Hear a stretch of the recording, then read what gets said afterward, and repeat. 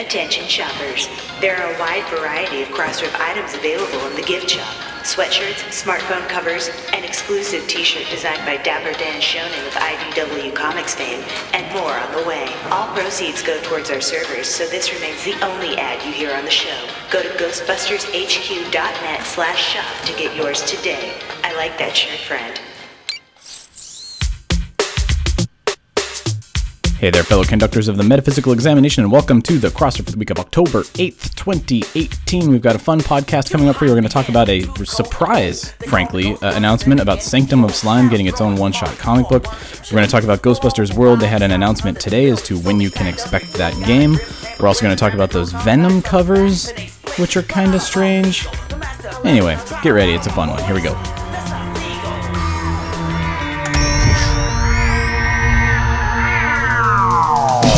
Still Playing with Toys presents the Ghostbusters Interdimensional Crossrip, the biggest podcast since 1909. So great. News, interviews, and commentary on everything Ghostbusters. Are you the key master? Here are your hosts, Troy Benjamin and Chris Stewart. You know, it's just occurred to me we really haven't had a completely successful test of this equipment.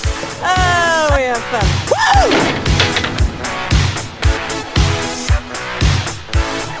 If you're just tuning in, which you are, Chris and I are both burning the candle at both ends, and we're a little run down. So here's what's That's gonna. no excuse. Well, no, I mean it's no excuse. But what's funny is in last week's episode, you at the very end said, "Hey, when I get tired, I tend to ramble," and that happened at the end of the episode. But what people didn't hear was that you and I talked for probably about another hour plus for that episode that I cut out of the episode because it was running very, very, very long. But the good news is you're gonna hear it next week. You get to hear part 2 of last week's episode. That's right. Next week. And We're sort of taking a week off for the Halloween holiday season. Yeah. Although that said, you and I are sitting around poised because there's Ghostbusters World was taunting us that they were going to announce something this week, and here we are. We're going to get into that because we're halfway through the week. I feel like they made the announcement, and I feel like that was the announcement. I don't know. We'll get into that in the news because I'm still kind of iffy on that if we already got the announcement or if we didn't get the announcement. But yeah, but we'll be at the ready. I mean, next week. So what we're going to do is next week you're going to hear part 2, which is basically the quote-unquote lost episode from last week, which is us talking about each and every one of the movies that all of our lovely listeners called in with. And then when I put the episode together, I thought, oh my goodness, this is way too long. This is an episode all to its own. And now it is, and so you shall hear it next week. But if there is any breaking news, we'll make sure to add it to the top of that show. And then the week after that, it's the week before Halloween. So you're going to be hearing Mixmaster Chris's annual mix. What do we call it? I think we have a name for it, don't we? It's just a mixtape. Halloween mixtape. Was it mixtape or did we call it WGBI? I can't remember. Maybe that was it. WGBI. I think that's what it's always been. Ghostbusters Radio. I do yeah, like that. Ghostbusters Radio. But so you'll hear that over the next 2 weeks. And as Chris said, that's giving us a little bit of a breather for the holiday seasons ourselves, for some other things that are happening behind the scenes, which will work out well. Now, what that does mean is Ghostbusters Crossing Over number 7 will be coming out in the middle of that brief little hiatus. It's a hiatus, but you're going to still be hearing us. It's very... We've really adapted the late night TV model where we do go off the air, but we don't go off the air. Like we have episodes that we bank, and you guys get to hear them. So, but what that means is we won't be talking about Crossing Over number 7, and things won't be quite as timely. But fret not, we'll do that after the Halloween holiday. It just gives Michael Tanaka more time to research stuff. It Be does. poised and ready. It does. He'll have pre-armed himself with rebuttals for everything that we talk about, basically. But yeah. So I mean, all of that said, let's get into it, Chris. You and we're chomping at the bit to go to sleep. I get the feeling. So we're gonna plow through and carry on. Here we go with the news. Egon, Peter, I have some news from the world of Gozer. I got some pretty cool stuff cooking up over here if you want to turn your head. Multiplanar Curlian emanation. Yeah, well, here's your next month's cover of GQ. Check out the aura on this sucker.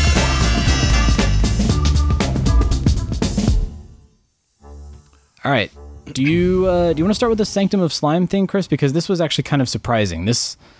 I mean, I do want to talk about the Ghostbusters World stuff, but I feel like this was the bigger surprise for me out of all of the stuff that's on the rundown here. Yes, we should start there, if only because I think I may have accidentally skewed the news too. So here's my understanding of it. There's a one-shot coming in January based upon the Sanctum of Slime characters who we've gotten to know a little bit more in the Crossing Over series.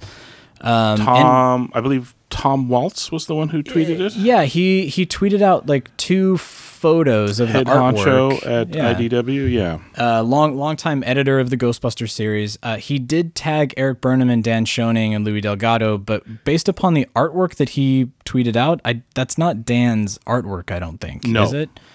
Or it's Dan still keeping in the same vein of the Sanctum of Slime, which I guess is feasible as well. Well, that's true. Because he's doing it in Crossing Over, so I don't think there's been an official announcement on who the creative team behind it is, but no, Dan's certainly capable of making it look like Sanctum of Slime. Yeah, exactly.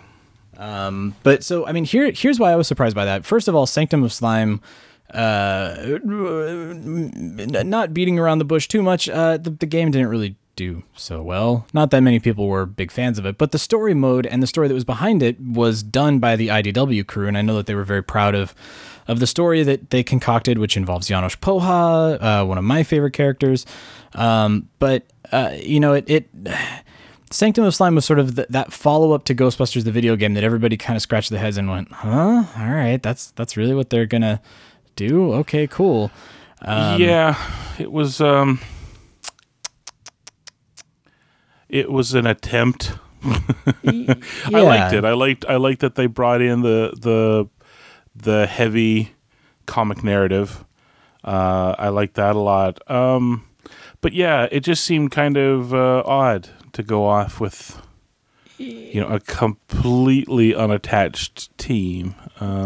Yeah, and I think that's what they might be playing into. Is that where you're saying you may have skewed the news here a little bit? Because I think I had seen your response to it saying, because I think Tom said they're going to go searching for Egon Spangler. They're going to go looking for Egon Spangler, something to that effect. Oh, okay.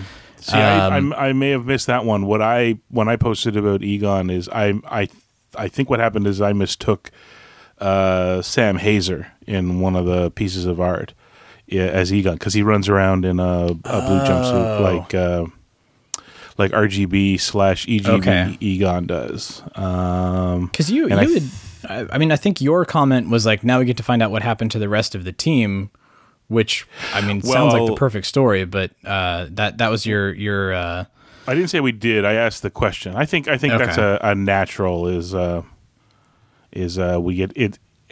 If you're going to tell a story about the team, you're obviously going to talk about how they came to be and all that sort of stuff that didn't really get covered in the video game sort of thing. And I think it's a natural then that, especially since we learned in the current comic series, and Waltz is hinting that it's a separate Egon. It's like EGB Egon, but not. Is that what we... So he's like a darker... based upon what they've said in Crossing Over, he's not the Egon that we're familiar with. That's kind of what they've teased. Yeah, which is actually, kind of suggests then that perhaps, who the... Actually, it'd be really funny as if they kind of wrote this as a... how would you put it? Like a Terminator 2, Terminator 3 style setup to the EGB story set in the future with the Ghost Wars. Oh, yeah, the Ghost Apocalyptic Future. One of my favorite episodes, yeah. Yeah, so in this one, things have obviously shifted. Like perhaps his 3 teammates are gone. That means he's not, on sabbatical or kind of on hold or filling in time doing Ghostbusters and teaching, at which point he's teaching the EGB team. Something shifts, and then when needs arise, he ends up having to form the Sanctum of Slime team. Yeah. That's just a wish thing, and actually that would be kind of cool to have a universe that's in the make or break point from tipping into a future where the supernatural forces have started to win and totally taken over. Yeah. Yeah. Think of the start of Terminator 2, except instead of, Sentinels and, T-800s and all that, it's, it's all ghosts and ruined cities. And it's funny. I'm glad you kind of picked up on that, because I was getting the feeling, especially from crossing over, that the Sanctum of Slime guys are kind of the darkest timeline. They've kind of come from... there's one comment in the most recent crossing over, and I can't remember which character says it, but it's, something to the effect of like, you won't believe the shit that I've seen, man. Like, which is you funny, guys have it really great here. They're still running around quipping and all that. But yeah, if we remember the video game, if you played the video game, it was kind of my impressions of it, and this is completely retrograde, because at the time it didn't strike me, as only looking back now, that it kind of reminds me of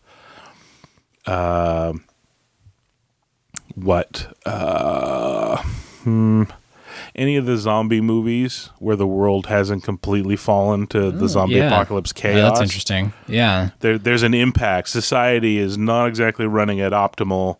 People are still trying to get on with their lives, but stuff is starting to break down. It hasn't Fear the Walking Dead, like the start of the Fear the Walking Dead series. Pre Walking Dead. Yeah. Things are just starting to fall apart.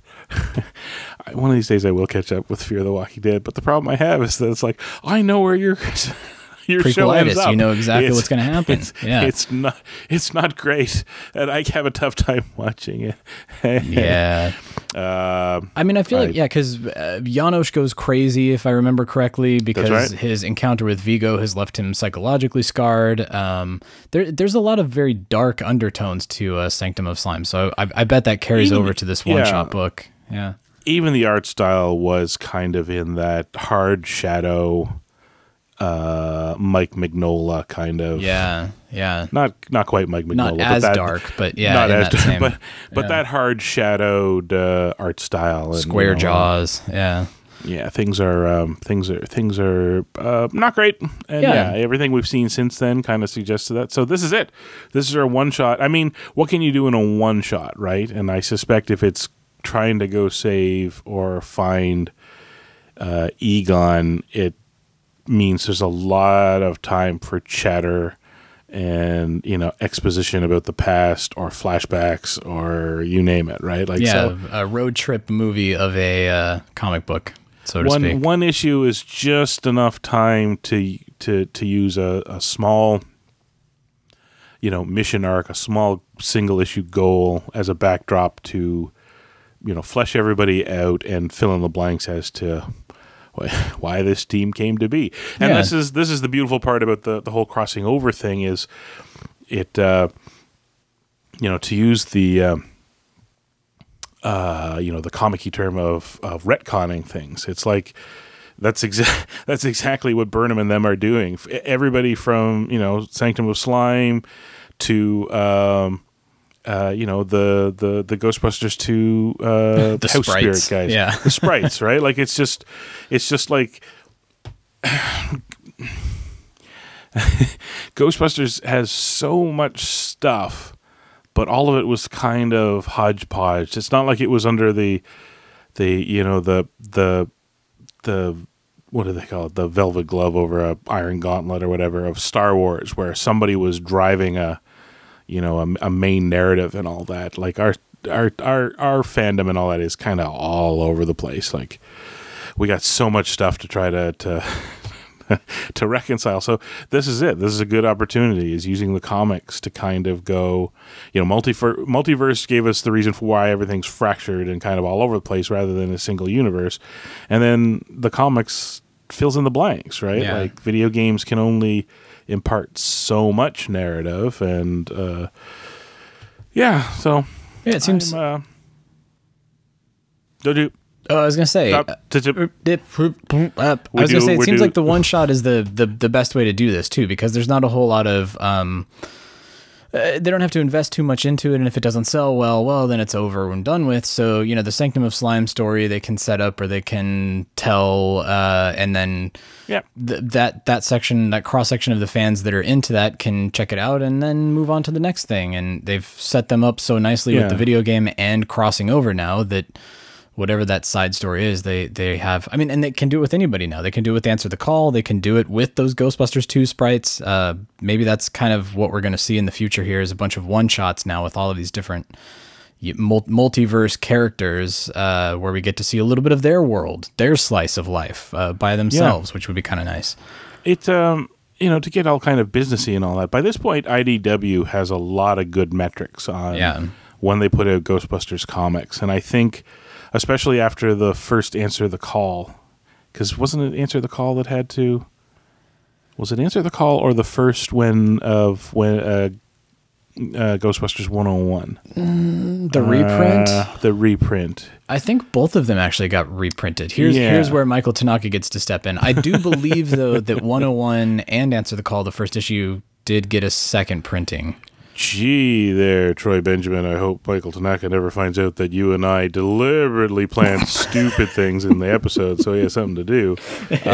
It's an old entertainment industry tactic. Let them have a note. Covered. Yeah. I think I covered really well. They don't suspect. But yeah, by this point, they can do a little one-off because they know, this is, functionally what it takes for us as a company to get this produced. This is what it's going to cost to do. Here's the graph lines between print costs and, print run numbers. And, they dial it in and they go, well, here's the, looking back some of the, I don't know what, 5,000 copies. I don't know. What's the worst that happens? It goes great, and they have to do a second run.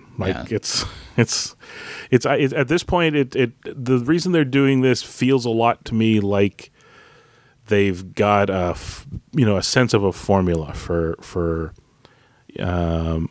doing whatever Ghostbusters. Like they've pulled a Bruce Timm. They've managed to sneak in everything to do with Ghostbusters, and now they can run off and go tell little stories with it left, right, and center, right? So, and they know how many people pretty reliably will purchase it, which is kind of nice. So, I'm going to use that as a segue, Chris, because here's something that I don't think has any metrics, and I'm kind of curious as to what the thinking was behind this. But these Venom editions of all of the Sony movies. Okay, help me out here, movie man. Yeah, who's hopefully slightly more awake than I am. I will try. What studio is behind Deadpool? Deadpool was Fox. Fox, right? That's okay. Yeah, you're right, because that was an X-Men thing. And so I mean, if you haven't seen it, and the only reason I'm bringing it up is I saw this and I was like, oh, that's kind of lame. We're not going to talk about it. And then it keeps coming up, and it keeps coming up. So Walmart, if I remember correctly, is the only retailer that's doing this, but they're putting slipcases over Sony movies, Men in Black, Ghostbusters, Cloudy with a Chance of Meatballs. It seems like it's the weirdest cross-section of movies, too, where they are, and I'm using air quotes and you can't see it, venomizing the covers of the artwork in hopes that you're going to be a completist collector that's going to go buy these Venom editions of the movies. Why? I don't understand. I mean, the Deadpool thing, I guess I understand a little bit more because Deadpool is a parody who kind of inherently has that sense of humor, that sense of the Looney Tunes wackiness. You can see him doing parody covers of posters and things like that. It made a whole lot more sense for Deadpool. For Venom, it just doesn't make any sense. I don't understand. Well, here's the thing. Venom, from everything I can tell, to do with its marketing is they want to use what they have in terms of property. Yeah. What's left of the... And actually, not to bore people, but I assumed that they detached it from Spider-Man because of the whole arrangement with Marvel. Marvel but Studios, it turns out that's not the case. They could have kind of left him there, sort of thing. And it was Sony themselves who said, "No, we don't want to, confuse people.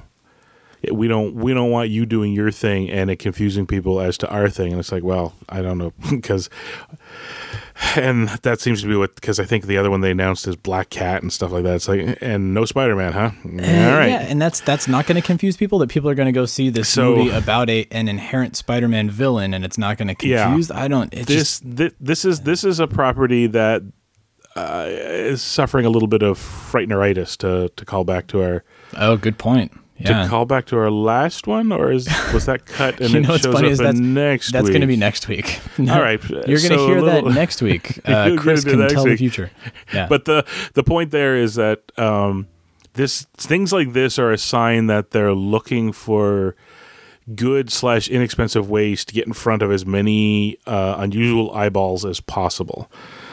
So depending on what their budget is, maybe, they can only go so far with billboard ads and bus ads and all this. And, somebody pointed out it's not a lot to join forces, because this is the other thing. You'll notice everything in there. Like you say, it's weird, but cloudy with a chance of meatballs. That's a Sony Animation movie, is it not? Yeah, it is. So, but that's not your target audience for Venom, is it? That's the craziest thing. This is what I mean. This is somebody looking to do their marketing spend, as best and as widely as they can. I think somebody said, why don't we do like Deadpool? They didn't really put a lot of clever into it, but it's easy enough to turn to, Columbia Pictures Home Entertainment and say, what's about to do a run into stores, and if we throw a little bit of money at you, can we put these slip covers on? Yeah, I don't know, but and here's the thing, and yes, they put it on Ghostbusters. I kind of liked it on Ghostbusters because it just looks like black slime from the video game, but you're right, it kind of does. Neither here nor there. Here's what I'm hoping. Well, and actually, at the end of the day, they got what they wanted, because once they put the word of this coming out, that's all everybody bloody talks about, which is just, free repeating the name Venom over and over and over. We're guilty of it right here. Yeah. Exactly. So, but here's what I'm hoping. I'm hoping that because I think Deadpool, I've seen, special art slipcovers and stuff like that, like almost, Walmart special edition covers and stuff like that. But Deadpool was a marketing ploy, and I don't think I've seen anything quite like that before. And I think this was Sony trying the same thing. Obviously, everybody was familiar with the Deadpool thing. And now they kind of know how it works. What I'm kind of hoping is that maybe this leads to, whatever gets announced next year, and hopefully, fingers crossed, ends up in a theater. They then make it more Deadpool-y. They start picking Sony stuff, and they put a special slipcase over it where you take the actors in their poster, Photoshop them into Ghostbusters uniforms with a proton pack peeping over the shoulder, and slip a Slimer looking over them or something like that. You know what I mean? Like, do that thing, because frankly, if we're going to get anything out of this, that's what I want. It's just a whole bunch of movies. Ghostbusters eyes, yeah. Exactly. And I think it would work better there, because, no matter what you put it on, that audience is slightly the target for Ghostbusters. But yeah, the Venom one is weird. I think it's just a lot of, we need to promote this. We don't know how to promote this. And they were swinging at whatever they could, and it was neither here. Only reason we're talking about it is, Ghostbusters ended up in the mix. And otherwise we wouldn't have probably mentioned it at all for any other reasons. Yeah, so. But I don't know. That's what I'm hoping is podcast bet. I think that'd be cool. Is whatever they do in 2 years' time.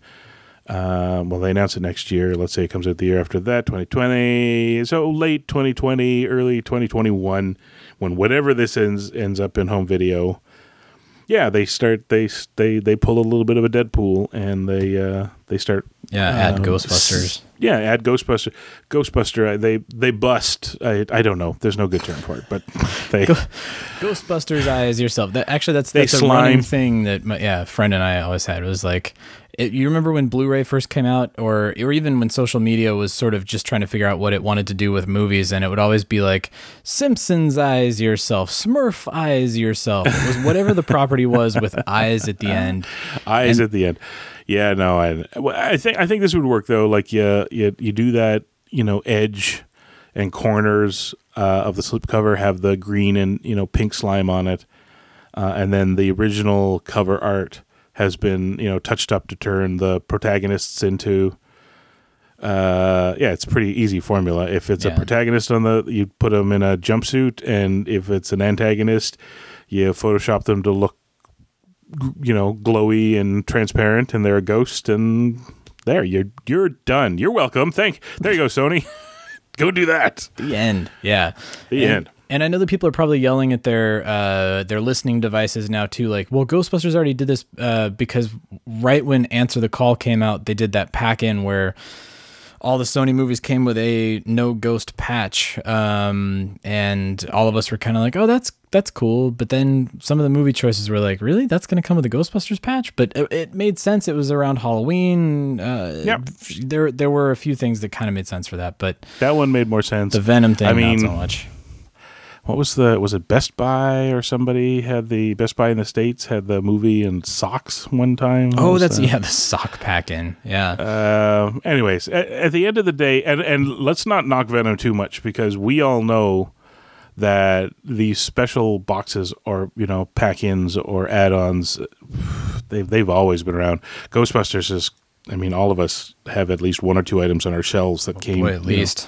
Yeah, packed in a DVD or a VHS oversized package there at some point. So guilty. Yeah, it's whatever they can do to get you to buy the physical media at this point is what they're trying to do. So but anyway, the Venom thing, I think I'm going to pass on. I'm not going to go buy a Venom cover of the movie, unfortunately. All right, so here, okay, the Ghostbusters World thing. We probably should have led with that because we talked about it up at the top of the show. Yeah. So Ghostbusters World social media, we've mentioned it a few times. They've really been ramping up. We had that great interview with Andrew and Eric where they talked about they're doing the soft launch now and they're looking to release the game before the end of the year. And then on the 27th, I want to say, they did this big tease. They said, we have an announcement that we're going to make next week. Stay tuned. And then just today, as we are recording this on Wednesday, they posted up an animated GIF of Lady Slimer that said pre-registration begins tomorrow, being Thursday as we record this. Was that their announcement? Like that, the bummer about them teasing that they've got a big announcement and then they have this thing that on Wednesday they say pre-registration starts tomorrow leads me to believe, like, is that the announcement?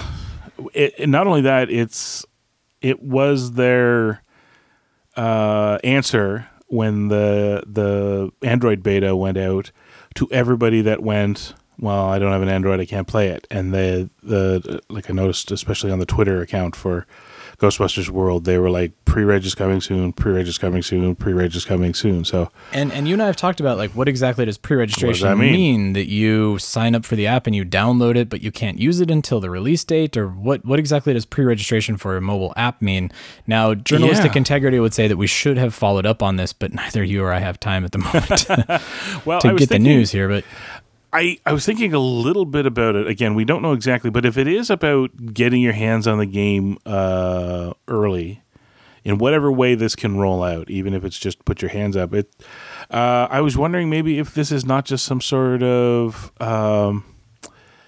get the game early and fast, like and we get something out of it that you wouldn't normally get. Yeah. Once the game goes live on the official release day, those of us that pre-regged get it, and others don't. Be that a special piece of equipment or some bonus, whatever it is, the orbs or the gems or what have you. Piece of gear, piece of uniform. Who knows, you get like an early adopter piece of gear. Yeah. Yeah, much the same way pre-orders for the original video game. If you went to GameStop and stuff like that, you got the special jumpsuit or what were they? Special jumpsuit was one. It was like a gold proton pack was another. Yeah. And then I think there was you could run around in multiplayer as a Spectre rather than. Oh, was that really? Like I do remember, like, the Ghostbusters 2 yeah. uniform was PlayStation 3. Yeah, it's been a while. Yeah. So, I'm not well versed in the world of Apple and iTunes and mobile apps and stuff like that. It's not impossible to do that. Maybe it's just a code that you get, or even, is there a way, and you said you're not familiar with the iOS App Store that much, but can they bypass the App Store? Like, if you pre-register, can they send you a code to download the game without having to go through the App Store? Like, it's not available yet or something? Yes, you can use codes to get stuff in games, and I've seen that a number of times. I wish I knew more about the in-app purchase system of Apple games and all that, but basically the long and short of it is I mean, this could be as simple as pre-reg means we go just sign up, here's our email, we're ready to go, and it gives them a giant mailing list to mail out and go get it now. So there's a big huge first day spike, because this is the other thing that is a bit of voodoo that I wish I knew more about, but based on traffic and all that, that's kind of what gets you noticed in the Apple stores. So, and that once you're in the Apple store, that means the casual people find you. Basically it's the same as everything else in the world. The more eyeballs and of the higher intensity you can get them staring at something, the better overall, because it just sort of, you're trying to create a marketing nuclear reaction sort of thing. So they try to use us as fans to this is just a yes, to jumpstart the, it's not sales, but the downloading, the getting of the game, or that starts triggering a whole bunch of visibility algorithms, and those visibility algorithms start attracting the casual people, which only increases the intensity, and off you go sort of thing. And I mean, we're looking at a 3-company collaboration here. We got Sony and the developers and the publishers, and they want this to go great guns, right? Like this is not a 5-man team. This is a decent sized team doing some high quality work on a licensed property. So they want, and not only that too, they need that intensity to drive people to the game, because then they got to start monitoring their metrics and all their how well we're accessing the game, and trying to convert us into people who throw a couple of bucks at it as fast as possible, because those numbers are, boy, those margins are something else, right? So if you're looking to get a buck out of one out of every 100 or 1,000 people or whatever it turns out to be in terms of turnover on mobile apps, you want as many people hearing about this as fast as possible. So I don't know the mechanisms, but that just feels like what this is. This is pre-registration is all about us as fans getting into that game as fast as possible, whether that's just giving us as quick access as possible, or giving us something special. So we really, anything that drives us to download as fast as that thing like goes on up. day one, you get X, Y, or Z. That makes a lot of sense. Crush the servers. We're all grabbing it as fast as we can, and that also is kind of supported by the fact that they're doing this this soft test stuff. Also, why they're doing Android, because Android's a bit of a weird animal compared to Apple. Apple is iOS, and you can their hardware is not exactly standardized, but for lack of a better term, let's say a little bit more standardized than, say, the world of Android devices. And you need it if you want to fireproof your app as much as possible before, say, a first day crunch, and minimize your dealing with it doesn't work, it crashes. Oh God, can you imagine? Weird. Oh, that would be horrible. Yeah. So they're putting, that's 3 countries that we heard of that have. We still don't know what the heck that is, that they're specifically to those country. And it seems like every Android user fan in the world has already, been downloading the beta and playing it. So there's a lot of hammering the hell out of that. There's a Ghostbuster fandom soak test going on of this game, We're which all again QA just testers. it just the new economy. Your car's a taxi, your house is a hotel, and you're the beta tester of your own game. Hooray! So this feels, like I said, it's just guesswork, but it feels a lot like they're priming the pump. That's all this pre-reg is. It's not exactly the world's biggest announcement, but it times up right. It's it's the middle of the week, and they made a point of pointing that out. So yeah, here actually, and this begs the question: like, the game has a Slimer, and they announced this with a Lady Slimer. I'm wondering. I don't want to guess too much here. Like, I don't want to presume too much, I guess is the better way to put it. But yeah, you put out the Lady Slimer version, or like the lady version of Slimer. You know, maybe she could be the special, quote unquote special thing, right? Like, she's a thing that we can capture and put into our, you know, our guides, into our field notes, or whatever the records of within the game are, sort of thing. It's and the rest only of the world, available to that day one adopter. Exactly. Yeah. We love it because we're early adopters and Ghostbusters fans, and the rest of the world probably not too upset they can't get it because it's a variant to what's already in the game, and it's the lesser known variant, right? The world really loves Slimer. Lady Slimer is just kind of a more recent phenomena, sort of thing. So, I don't know. Maybe. Yeah, that makes sense. That makes a whole lot of sense. And I mean, I really latched onto what you were talking about with the metrics and the algorithms of getting the game visible when a true release date happens. So maybe pre-registration is something as simple as like, well, it's going to go live in the app stores on whatever day. I mean, when they say tomorrow, maybe that means tomorrow. So that we all go download it and we're like, oh, dude, the game is out. We can play it. And we're the ones that are in there and we're playing the game. And then when they release the, you know, for the regular stiffs out there, like, oh, hey, it's actually being released on October 31st, just in time for Halloween or whatever it ends up being, that everybody goes and they're like, oh, look, there's already X amount of downloads and this many reviews. And like you were saying, there's already that kind of built audience that's happening. There's a lot of, I mean, I like what you said here. I hadn't really considered it, but I guess it might be possible that you could pre-register and get access to an app through the Apple Store that's not public to everybody else yet. You might be able to. It's just not listed in the searches or something. It's just not listed in the search. Yeah, exactly. Yeah, and that's another thing. Not just first day sales and numbers and all that, but the other thing is if we follow that line of thinking that you've got going, that it's about populating the game world, because that's what this is about. Is kind of you running out.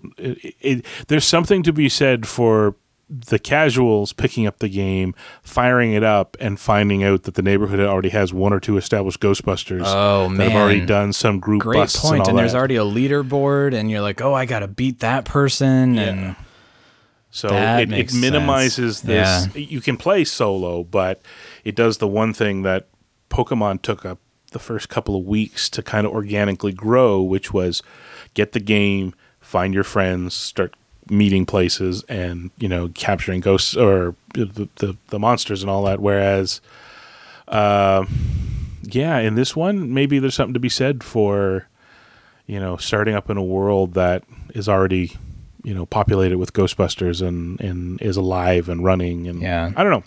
Well, let's do this because that pre-registration happens tomorrow, and we're recording this. What I'm going to do is I'm going to insert a point where I can talk to myself here, and I can say, "Hey, Troy of the future, what happened?" Oh well, hey there, Troy of the past. Here's what happened. Yes, pre-registration is actually pre-ordering the free app. So when you go into the App Store, you can pre-register or pre-order it, and then you'll get it on October 22nd. That's what the big announcement was. October 22nd is the release date of Ghostbusters World. Also, you should moisturize and floss, just to let you know. Wouldn't it be awkward if they don't do anything and there's just silence there? I don't know, but I want future Troy to do it in a kind of a voice. That's all I'm asking. Well, past Troy, you ignorant fool. If only you would have. Past Troy, do your best, Pete. The shit that I've seen. It's become Sanctum of Slime. Do your best, Pete Holmes, bad man. Well, you see. Oh, Pete Holmes. I love Pete Holmes. Anyway, so where yeah, hopefully are they taking the drugs? Where are the drugs? Las drogas. Oh, and you can't do Pete Holmes without like having his big toothy smile on your face either. It just doesn't work. He's too happy. I don't trust him. Too happy. He's not to be trusted. You're right. Well, so let's do this. Let's end on two updates about a couple of Ghosthead fans out there. One of which got some USA Today print, which I was very pleased to see. And then another of which I saw that and I was like, man, my friends were lazy. For my bachelor party, we went camping and threw hatchets at trees and stuff. But I know. Yeah. Anyway, so let's start with the DeSoto County Ghostbusters. These were the guys that were in the USA Today digital edition, which I believe is Commercial Central, something like that. It's their online edition, basically.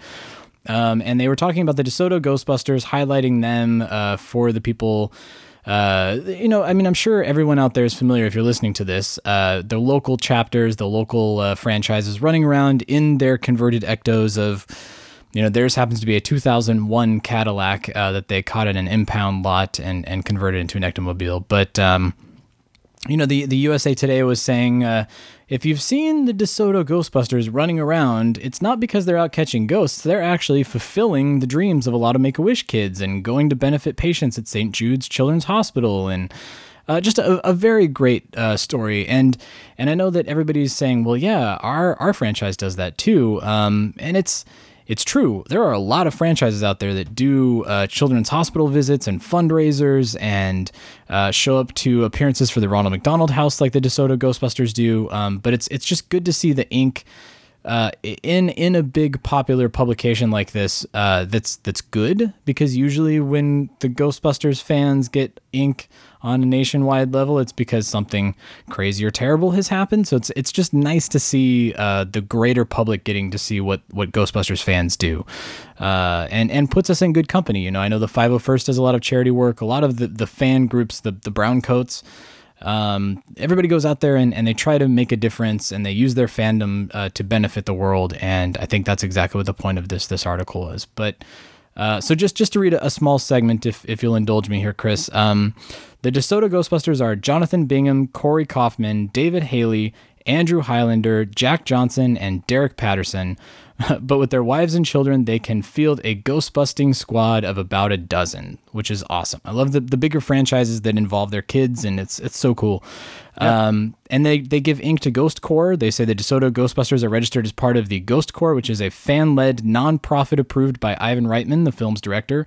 There are Ghost Corps franchises in all 50 states and even some foreign countries. If you've seen the patches, you know that to be true. Some foreign countries. A lot. A lot of foreign countries. GB Max and the Germans and Ghostbusters Japan and South Korea and lots. And point of order, from where they're at, we're the foreign country. Come on. That's also true.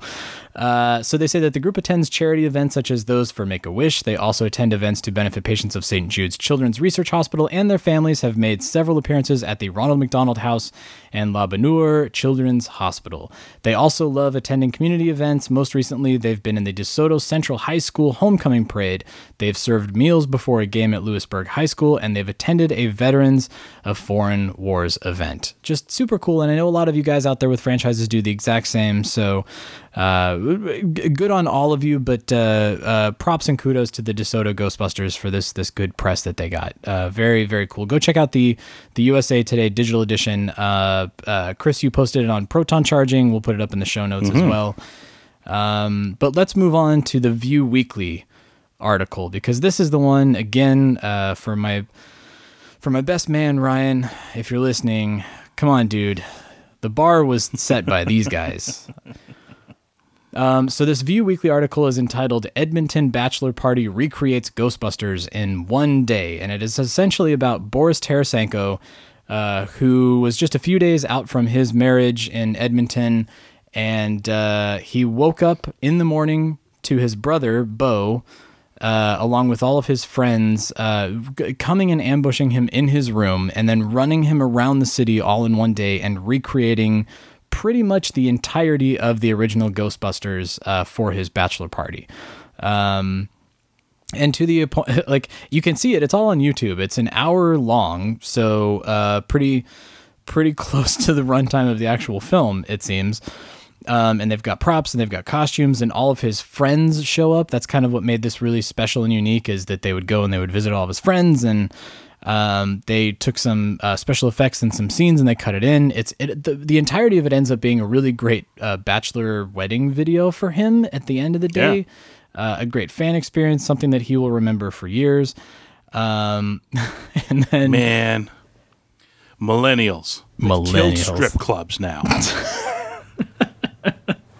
Yeah, exactly. We got drunk. We were in the woods. That's all. Like, we lit a fire and we burned things on the fire and did really stupid things. And then we passed out in our tents, and that was the end of it. Millennials, they got it good. But anyway, so, and the funny thing too, if you watch the video, and the article calls it out too, because it's a bachelor party, so a lot of the attendees are dudes. And of course, Sigourney Weaver's Dana has to appear some way, somehow. So they come up with some very interesting ways of portraying Dana Barrett in the movie. And also the Stay Puft Marshmallow Man, very funny too. So check those out. So it's on Tarasenko's YouTube page. And I just want to read a small quote from this. We shot the whole thing in the early summer, and by the end of summer-ish, because everyone was just doing it in their free time, we had a cut for just the cast, which was almost 2 hours. So basically it spanned beyond one day. But that was just viewing for everyone involved. We kept picking away at it and figured maybe one day we'll let other people watch it, which is today. Bo Tarasenko said that filming the whole thing in one day, one for the sake of making the kind of a trailer prior for the film's release and the other for a few pickup scenes, required a very tight schedule for both the filming crew and the cast members. And they went all across Edmonton, and they had schedules that looked like spreadsheets, and they had to figure everybody else's schedules out and where they were going to meet each other. And it seems like this huge puzzle piece that they had to put together, a huge production for one lucky Boris, essentially. Why get together and drink when you can work? Well, exactly. This was a whole lot of work, man. Like, you and I have made it abundantly clear in this episode, we don't have a whole lot of free time at the moment, which is not boding well for a Ghostbusters podcast that takes time to produce every week. And just this particular show requires you and I coordinating our schedule, and then we got to do some editorial, and we got to do some metadata and some uploading and some writing of summaries and all this sort of stuff. That's about as much time as I have. Where they have done this whole live production, and they've scheduled all of the friends out, and they've made sure that everybody's available on a certain day. And my God, they're young. God. They have energy. But so anyway, so the other funny anecdote that came out of this was that the Tarasenkos, the whole reason that this came up was Ghostbusters was one of the few VHS tapes that their family had when they were young, because they signed up for whatever the equivalent of Columbia House was that they signed up for. And they only signed up for the bare minimum of tapes, and that was what they had. So they got their 3 free tapes for their trial at the beginning, and then they shut it down. And those were the only 3 tapes that they had. And they watched Ghostbusters over and over and over and over because of that. So it was almost like they're fans, but kind of fans by force, which I found to be kind of funny. Fans by rote memorization. Yeah, default. Yay, default. Well, that's not an atypical story, though. I mean, I've heard that a lot of times of people going, "Oh, that's one of the tapes." I have a friend who has his dad was an oral surgeon of some sort. He was getting paid in full. He was the kind of guy that had... Is this your friend that had like the super rare like video disc format? Yeah, he had the video disc, the one where you slotted the case in, the thin record size case, and then pulled it out, and it left behind this fragile plastic analog thing behind it, pre Laserdisc. Same thing. They had 3 movies at the summer cottage that they had, and so growing up, if they ever wanted to watch something, it was Ghostbusters, Best Little Whorehouse in Texas, and something else. I can't remember, but and that's not unusual. Ghostbusters was very, very popular as that sort of thing. Like for people who didn't have I mean, we're nerds. We always have libraries of movies and stuff like that. But that was typical for most families. Yeah. Families had, a selection, and Ghostbusters was usually among it. So, and I probably have mentioned this on the podcast before too. But I did have a friend whose 2 videotapes were the Apple Dumpling Gang and Firefox. And whenever you went over to Nate's house, inevitably once you were finished playing TurboGrafx 16. One of those 2 movies would go in because that's all that they had. Absolutely amazing. Yeah. So who are you going to call? Yegbusters. Yegbusters. Yeah. Check it out on Tarasenko's YouTube page. You can search for Yegbusters. That's the easy YEG Busters. That's what they ended up calling the video. And check it out. I mean, even if you don't watch the whole hour, it's fun just to sort of scrub through it. That's what I did, and just sort of see like, how are they gonna do? It reminded me of the kids that recreated Raiders of the Lost Ark. I know, where right? You're just like, how are they gonna do that? And then you watch and you go, oh, that's pretty clever. So the way that they came up with a few things was pretty clever. Check it out. This goes back to this thing we mentioned the other day. You got a 4K recording device on your phone. It's not hard to shoot stuff, yeah, right? So, especially these guys did it for a bachelor party for fun. For the heck of it. You've got all these stories in your head. Get them on paper. Get them onto a video camera in some way or form. Shoot it on your iPhone 10s or whatever you've got now that you can shoot slow motion and 4K and whatever. Yeah, totally do it. Shoot it using those fancy, iPhone 10, iOS 12. Animated, was it Memojis or Animojis? Do it with that. Yeah, exactly. That somebody can model a Memoji of Slimer, and you can have all of your post-production done right there in camera. Man, that'd be great to do the whole thing like that. Not to put you on the spot, but I'm going to put you on the spot. Do you know why they called it Yegbusters? I do not. I missed that. YEG. That's Edmonton International Airport's call sign. Sort of like Vancouver is YVR and Calgary is YYC. Oh, that's even. I figured because Boris Tarasenko, I figured it was some sort of like Russian reference of some sort. But no, Yegbusters. Yeg, comrade, Yegbusters, come, bust ghosts. That's funny. Okay, so that makes a whole lot more sense. I was like, there you go. Oh, that's fine. They were just trying to differentiate, but that's the whole reasoning behind it. All right, so you hear that, Calgary fans? It's time to get the what would it be? Yickbusters. And I'll get to work on Yiverbusters right now. So and stay tuned for Laxbusters. Laxbusters. Coming. Oh, that one I'd pay for. So. That's us every week. That's us, Laxbusters. Don't wait another minute. Pick up your phone and call the professionals. Ghost Stoppers. I'm sorry, we'll do it again. We want to hear from you. Leave us a voicemail on our call-in line at 470-242-4742. That's 4702-GBHQIC. We also have a Facebook page. You do? And Twitter accounts. Spence is dead. No kidding. Just give me the address. Search Facebook for The Ghostbusters Interdimensional Crossrip. On Twitter, look for Troy at Ghostbusters HQ and Chris at Proton Charger. What the hell are you doing? If you like what you hear, please take a moment to give us a review on iTunes. Be sure to recommend us to your friends. That makes good sense. Don't wait another minute. Pick up your phone and call the professionals. Once again, our call-in line is 4702-GBHQIC. That ought to do it. Thanks very much, Ray.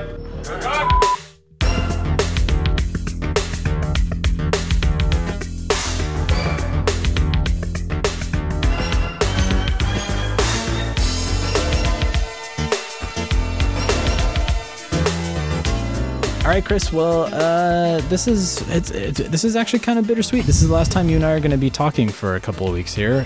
Again, even though you will be hearing our silky pipes on the airwaves here for 2 weeks, you and I are we're taking a small breather here for the holidays. It won't be a breather. We'll be busy. We'll be really busy. Breather in terms of podcast, but yes, yeah. I think it's only fair because we're also getting really close to the end of the year, where you and I tend to also bust out some extra stuff. So there's Halloween. Let's enjoy it a bit, and please go out there and enjoy things with your families. Please enjoy them responsibly. I know that we were talking about it a few weeks ago that Halloween has become a very adult-centric. Oh God! Take it easy. Keg Sexy stand Handmaiden responsibly. Tale costume. What the hell is that? That is pretty awful, by the way. Yeah, well, the funny part is a parody site made that their joke the year before, and then boy, the time between parody and reality is really short these days. Loosen the belt to all our Canadian listeners, because of course when this drops on Monday, it's our Thanksgiving. Oh my goodness, that's right. That's all the better that I'm glad we're taking. I totally forgot. You Canadians with your early Thanksgiving, I always seem to let it slip my mind. So yeah, that's our happy early Thanksgiving. Well, until they let us make Halloween a long weekend, we'll just have to do our Thanksgiving in October. Yeah. It also gives us an excuse to drive across the border and visit friends in November and have more turkey. But double the Thanksgiving. I like it. But yeah.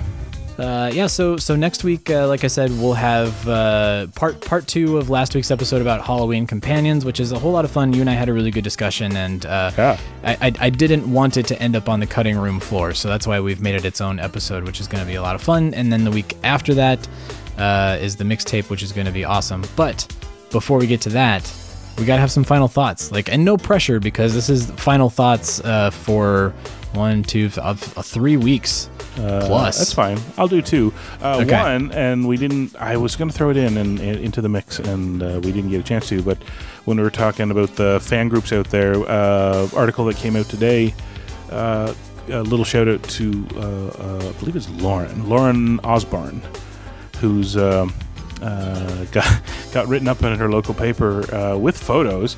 She's the family is going Ghostbusters themed trick or treating this year. And I saw you post that, and I didn't get a chance to read it. She's the Gozer person. If she's not playing the Gozer part, then I don't know who they've picked, because she looks spot on for it.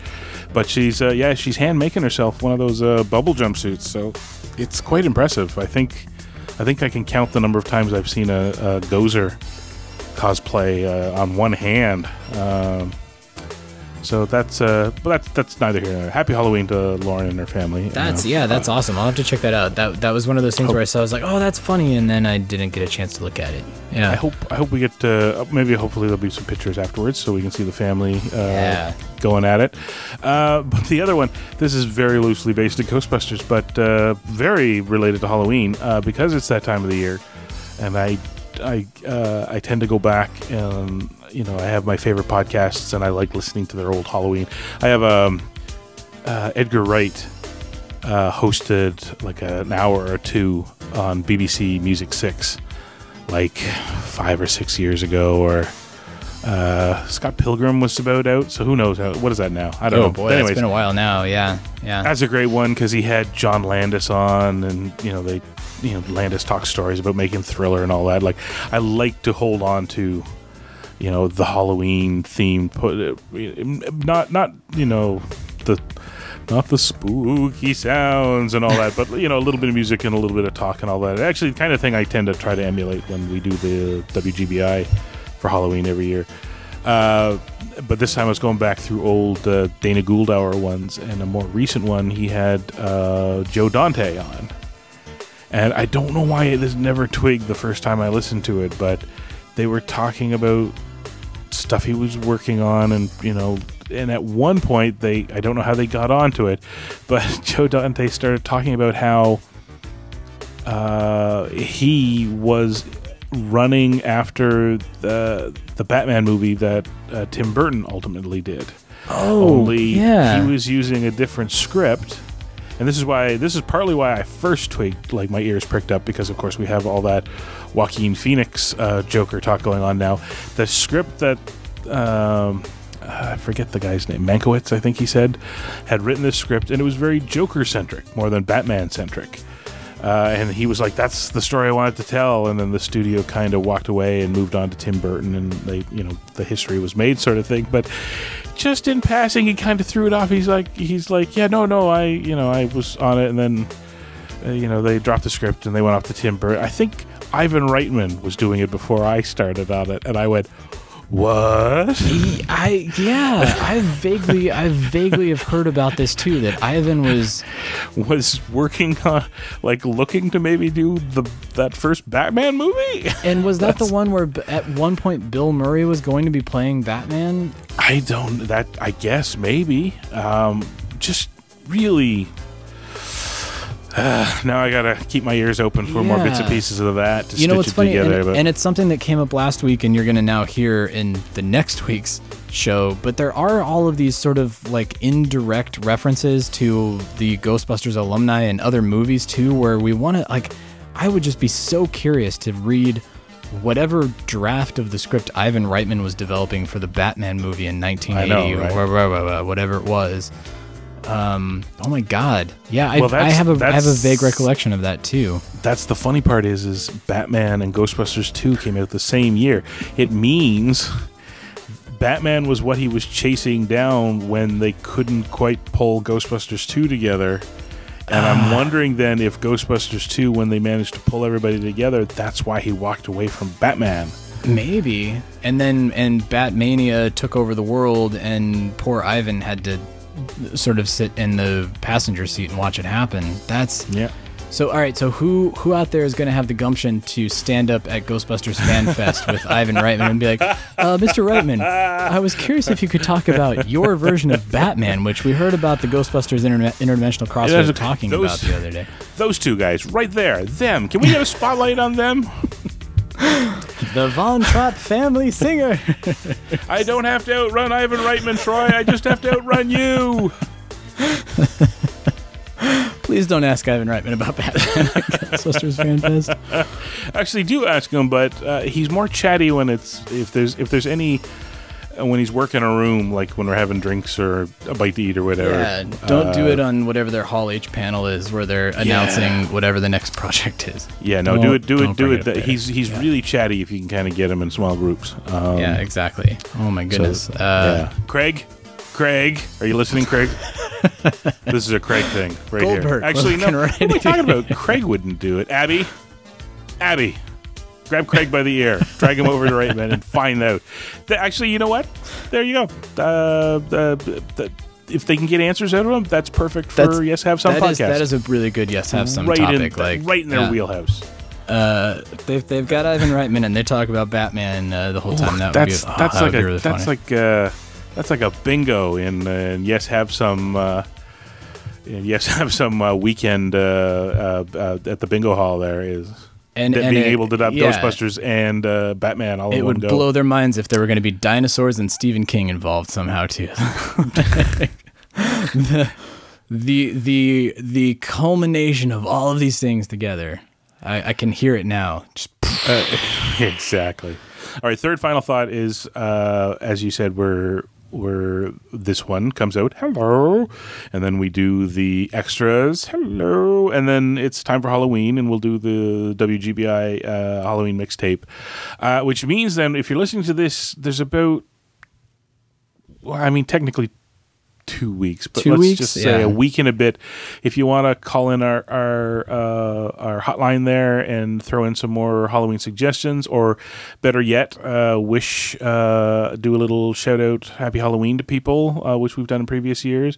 If you don't want to use the phone, you can always just record it into your and send it to either one portable of us. Device, and email it to Troy there through GhostbustersHQ.net/